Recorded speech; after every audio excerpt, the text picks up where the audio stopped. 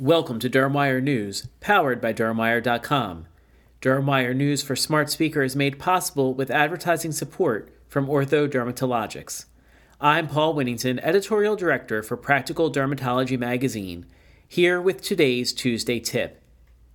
Instead of a conventional non-compete covenant based solely on geographic location, Dr. Andrew Krakowski advocates for use of non-solicitation agreements.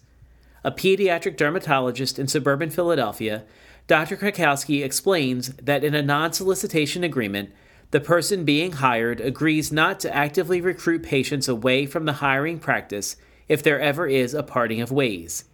Such an agreement makes sense based on the hiring practice's outlay of resources on recruiting, marketing, and developing the newly hired dermatologist around town, he says. A non-solicitation also speaks more directly to what should be the true concerns of the hiring practice and still allows for flexibility down the line. Dr. Krakowski shared 5 tips for long-term success as part of a recent series offering tips to residents and young physicians.